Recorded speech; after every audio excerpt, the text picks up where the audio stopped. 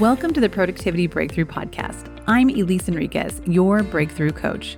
I am known for meeting people where they are and delivering practical insights so they can be more productive. Most people hear the word productivity and they think it's all about getting things done. What actually moves us forward in life and business is getting things known, getting things prioritized, and illuminating the next steps so you can achieve the goals that matter most to you.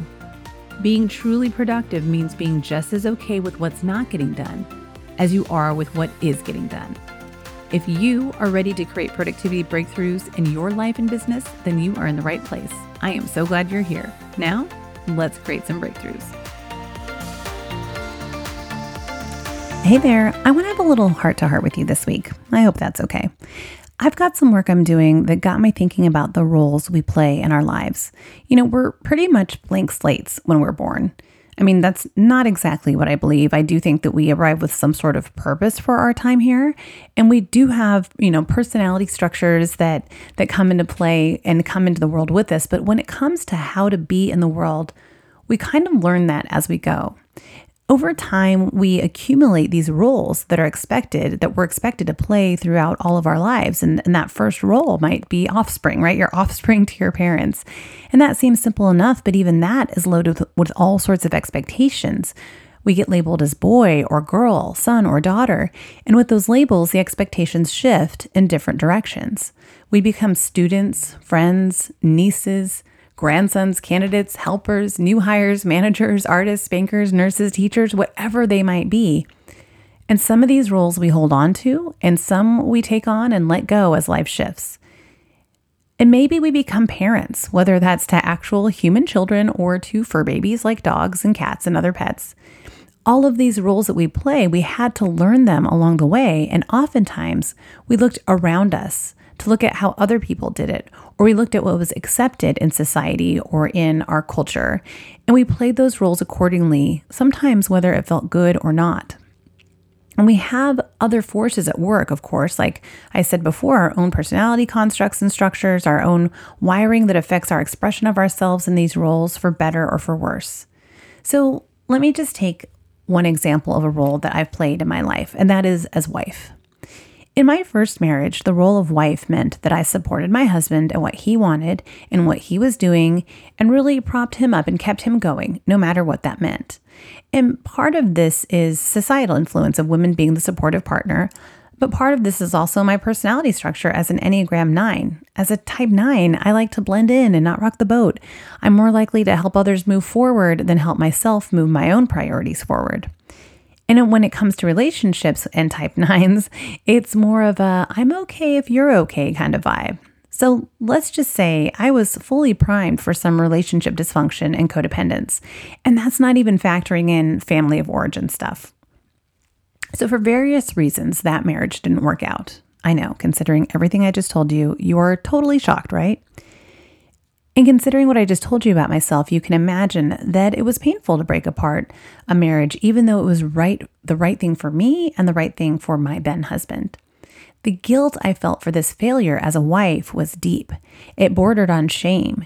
Even though I knew in my heart I was doing the right thing for both of us, there was still some part of me that felt like I broke the rules of playing the role of wife, a friend, and gatherer of people, and. There are so many roles affected that we play by the breakup of a marriage. So going through my first marriage gave me clarity on how I wanted to live out my role as a wife in my new marriage. And now I'm in a new marriage, I guess you'd say, new marriage in a new way with a new person. I'm a new wife in so many ways. While my wife and I are very different people, we are aligned in what we want. We came into our relationship with a lot of life lived.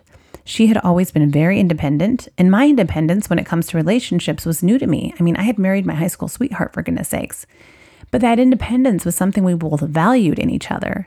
And we vowed to always honor that, to not merge into one, organism, but instead to be two strong trees, strong all the way down into our individual roots, standing side by side. Really, so I'm going to, just so you know, I'm going deep with this tree analogy here, okay, right? But, we provide shade and shelter as the light and winds change around us. So sometimes I need the shade or the shelter, and sometimes she does. And sometimes life comes at both of us from all directions, and we hold on tight to each other and we weather it together.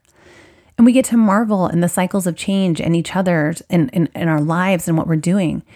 The blooming of spring, the summers that bring fruit for us, the dying off after a harvest, and the deep work of winter. And sometimes some of that happens in sync and sometimes it's not.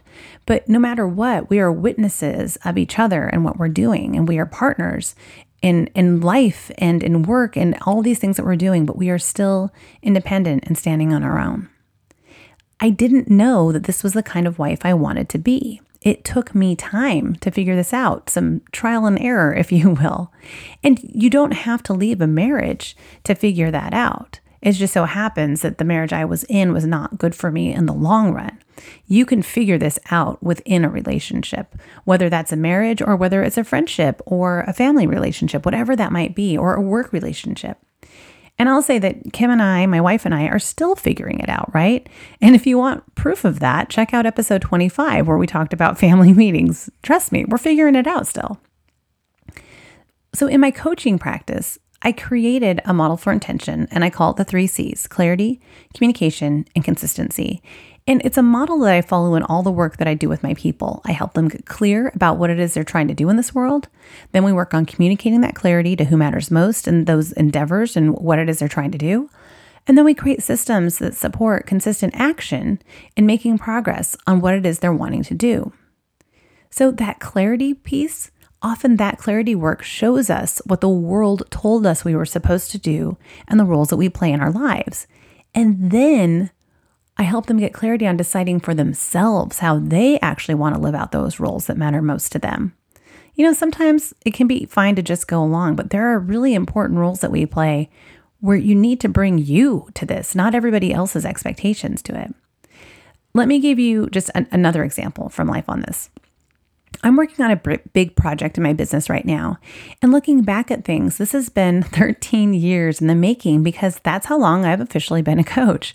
But it's been 13 years of influence of other coaches, 13 years of remembering what I learned in my coach training, 13 years of the influence of how the rest of society looks at coaching, 13 years of seeing other coaches do it a certain way.